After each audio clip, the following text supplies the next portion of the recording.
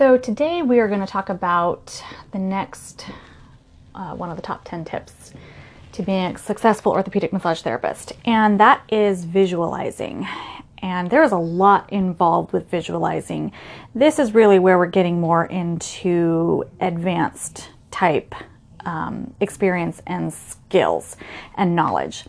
So visualizing, it's the ability inside our head to, again, visualize what's actually happening, how something is being affected, or how something happened. So what are the fundamentals that are involved in visualizing? Well, number one, having a solid understanding of anatomy, understanding where things are supposed to be. We're talking muscle, bone, tendon, ligament, spacing, such as spacing of vertebrae, the correct or normal healthy curves of the spine. Physiology, that's going to be not anatomy, which is where things are at. It's going to be more the understanding of how things work. So this is where it gets complex. It's having an understanding of muscles, nerves, connective tissue, chemical responses, how the different types of the nervous systems and how responses are initiated. Kinesiology is huge in our job, which is the understanding of movement. So it's basically understanding the anatomy and the physiology to create movement, correct, healthy movement. There's also being able to visualize physical guarding in the tissue, like how is the body responding to the engagement that we're doing. Emotional response and guarding, same thing. How is the body responding to whatever stimulus is going on? Releasing, when we feel those releases or softening of tissue or fasciculation releases, what exactly is going on inside the body? How something is affecting other body parts. What we're doing on one area, how is it affecting the surrounding areas and tissue, and how might it be affecting other sides of the body? And so examples of this would be releasing tension on one side. How is that going to affect the tension on the other side? An example would be bilateral neck tension, but we start on the left and we release the left. Well, now the right side doesn't have the tension, the same tensility that the left side was pulling against. So now the right side can pull harder, and that's going to pull the neck more towards the right. Whereas if they were pulling evenly, it might hurt because there's tension on both sides, but at least it's somewhat trying to keep the head straight. If you release one side or lengthen one side and the other side doesn't get released, then the other side that's trying to stay to contract and shorten all the time is going to pull the head to the right. Putting strain on the muscles and tendons and then adding more strain with pressure. This is something I have to teach every single new patient or new therapist that comes in. And a great example of this is the neck. If you tilt the neck to the left to provide access to your hand on the right, you've now stretched those muscles and tendons and ligaments on the right side. And so they're already stretched and somewhat strained. Maybe not uncomfortably, but they are strained. They're lengthened. And then you apply pressure to that. How much more strain or stress is that adding on there? I always give the example of taking a rubber band and keeping it to where it's just straight, pulling it apart, it's just straight, but it's not stretched, it's not shortened. And then you apply pressure. That rubber band can move a whole lot. But if you take that rubber band and you stretch it as far as it can go and you apply pressure, you have to apply a whole lot more pressure to get that rubber band to move as much as it did as when it's relaxed. You have to apply a lot more stress, and it puts more strain on it. And that leads to my whole thing about the benefits of working a muscle in a neutral or shortened position, but that's another podcast. Jostling, that's a big thing. How are we physically moving the body? Let's say somebody comes in and they've got low back problems and SI pain, and we go in and work the side of the QL. So we're getting in deep on the QL, which feels good, but because the way we're doing it, we're pushing their hips over. We're basically pushing the body away from us. And that will add instability or pull on an already unstable joint and can create more pain. Versus if we brace that side so it can't move away from us, now we can sink in deep to the QL from the side, but we're not putting more strain or movement on that joint. So some other things that we're going to be feeling are range of motion limitations. If we're passively moving a joint and it's not going, or it's going slow, or it's hitching, is it muscle guarding that's preventing the full range of motion? Is it scar tissue? Is it bone on bone because the joint is sitting in an incorrect place? What is it that is actually causing the limitation? Visualizing, what can help us with this, looking at MRIs or X-rays are huge. And now I cannot read an MRI film, but I can get an MRI report. And hopefully the radiologist who did the report is going to give us full information. I will say that's more often than not, we don't get all the information we need. But we can take this MRI report and now we can build a mental picture of what's going on inside there. For instance, is there a disc herniation? How big is that disc herniation? Where is the herniation? Is it perfectly anterior, or is it anterior, lateral, left? And how much? If there's disc degeneration, how close are the two vertebrae on top and below? Are they just a little bit, or is it almost bone on bone? If there's stenosis, which is narrowing, how much is it narrowing, and what is that doing to any of the tissue or nerves that are going in that space? And thinking about what is physical, what's fixable or what's not. We'll get an idea, if we have an idea of what's going on in our head, we can kind of get an idea of what we can fix and what we can't. So if we get an X-ray or an MRI and there is an osteophyte, which is a bone spur, that's not something massage can fix. We can't massage away a bone spur, but we're going to be able to visualize in our head what that bone spur is doing to whatever soft tissue it's hitting. We can also get an idea of where the bone spur is at, because bone spurs are basically like bone calluses, where something is causing that. And so what is causing that? Usually it's going to be rubbing because a joint isn't sitting correctly. We also know that we can't take away their pain completely as long as that osteophyte is there. It needs to be referred out to someplace else. We want to think about what muscles or parts of the muscles are involved. For instance, if we're doing a gait analysis, let's say we've got somebody who has a lateral rotation of their foot and it's moderate. Well, whenever they lift their foot up and walk, how are the muscles actually firing? Because they're not firing in the correct position. They're going to be shorter than they should be, or in some places, or longer in other places. And how is that going to affect all the way up? Where is there more strain or less strain? We want to think about, why does it hurt? And is this the cause or the symptom? So this is a really basic example, but a lot of people come in because they've got pain between their shoulder blades, lower neck between their shoulder blades. So it hurts there. Well, we can look at them and we can see posturally their head is leaning way forward and their shoulders are rotated anterior. So we need to visualize what all is going on here. We can see that the muscles in the front are pulling more than the muscles in the back. And so we know that they're shortened.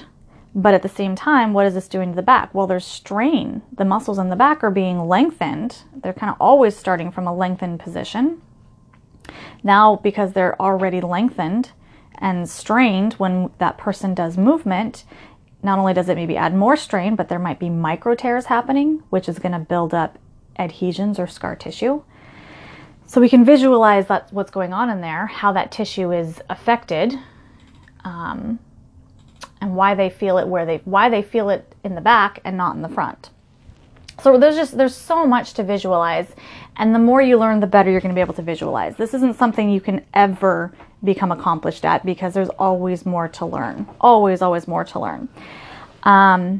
So why is visualizing beneficial? Well, number one, we can be more effective at our work. We're going to be able to make corrections faster if we're able to visualize how the patient's body is, whether the body's accepting our treatment or if they're fighting us. Be a little bit better about maybe not doing too much too fast, or maybe not enough.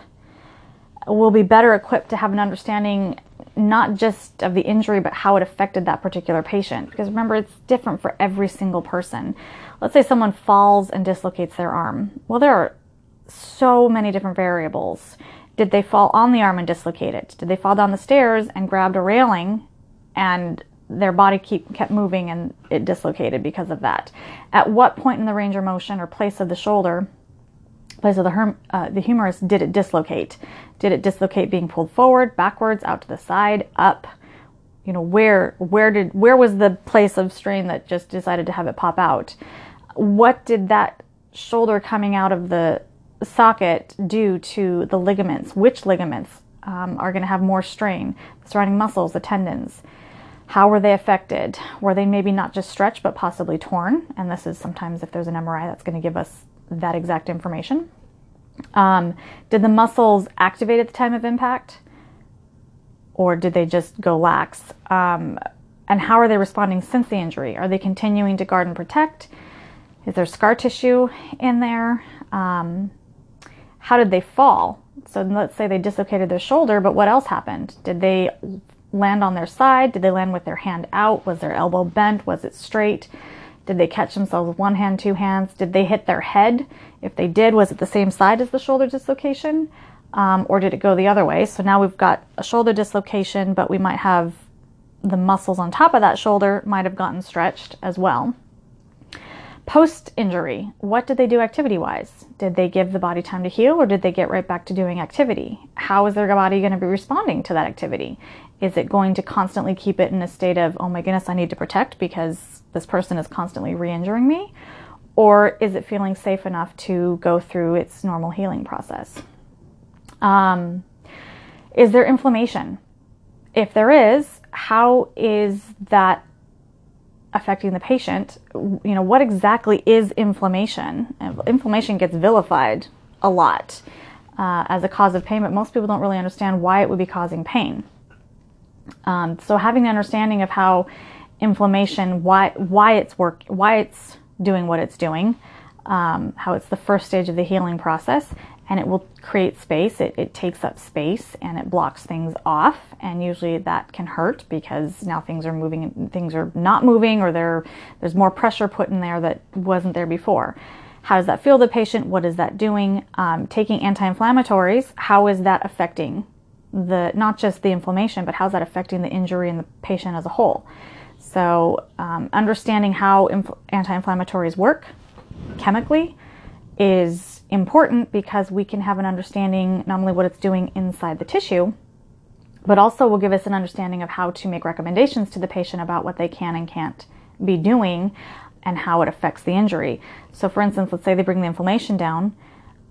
Inflammation is the first stage of the healing process, and it has a purpose.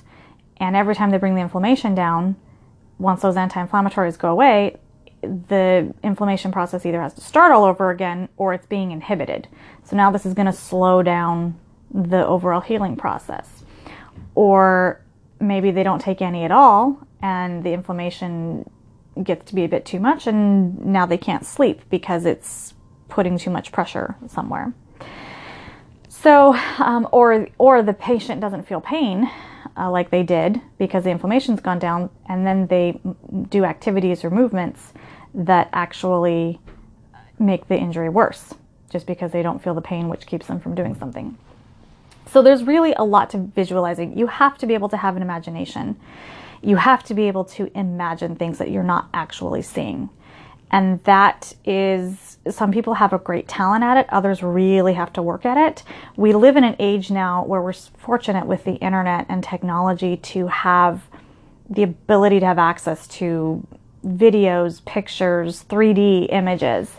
When I started this 22 years ago, we just had books, and they didn't move, things didn't move. We didn't see how things stretched as much. So Nowadays, somebody who doesn't maybe have so much of an imagination, or if you don't actually have the knowledge, or you forgot knowledge, because that happens, we don't use the same knowledge all the time, we can go on and Google, and you can type in the joint, the area, the tissue, how something works. I'm looking for a video of muscles moving in this action and how it affects things. So now we've got a visual we can actually place in our head instead of completely imagining it on our own. Visualizing is, like I said, it's a talent, but it can be developed. And for people who don't have the talent, it can also be developed. It's just going to be, they need to put more effort into it. You need to constantly maybe find images to put in your head. And remembering that things aren't going to be the same for every single person. Whatever image you have in your head for one person, you can have another person with the exact same injury and it's not going to be exactly the same. So we have to be able to imagine what's going on in that person's body. And like I said, this is an ongoing process. This is not something that you can just say, hey, I'm going to take a 6-week course on visualizing to be more effective. It doesn't work that way. Every bit of knowledge that you obtain will further help develop your ability to visualize. Until I understood how oral anti-inflammatory medication worked, I wasn't able to use that information to my visualization process. Once I learned that, now I can. Until I learned how scar tissue formed and what caused it, I wasn't able to add that to my visualization process. So doing the best you can with what you have is great, but it's something that needs to always be continually progressing. And if you have trouble, sometimes it helps me to brainstorm with people. Sometimes in order for me to visualize, I'll have to actually do it myself, or at least start to do it myself, and see maybe where I feel something pulling or straining, or have it done on me, such as having somebody crank my head to the left so they can put pressure on the right.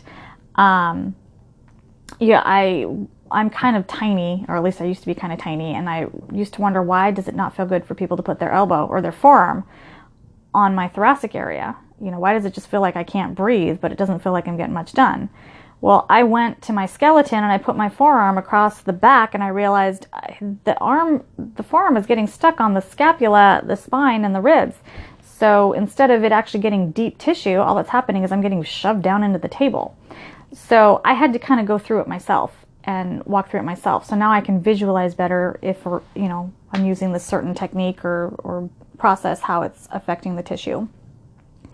So, like I said, it takes imagination, but this is a big part of not only why I get success, but why my effectiveness has grown over the years, is because the more experience I have, the more knowledge I have, the more I'm able to visualize, the more effective I can be for my patients.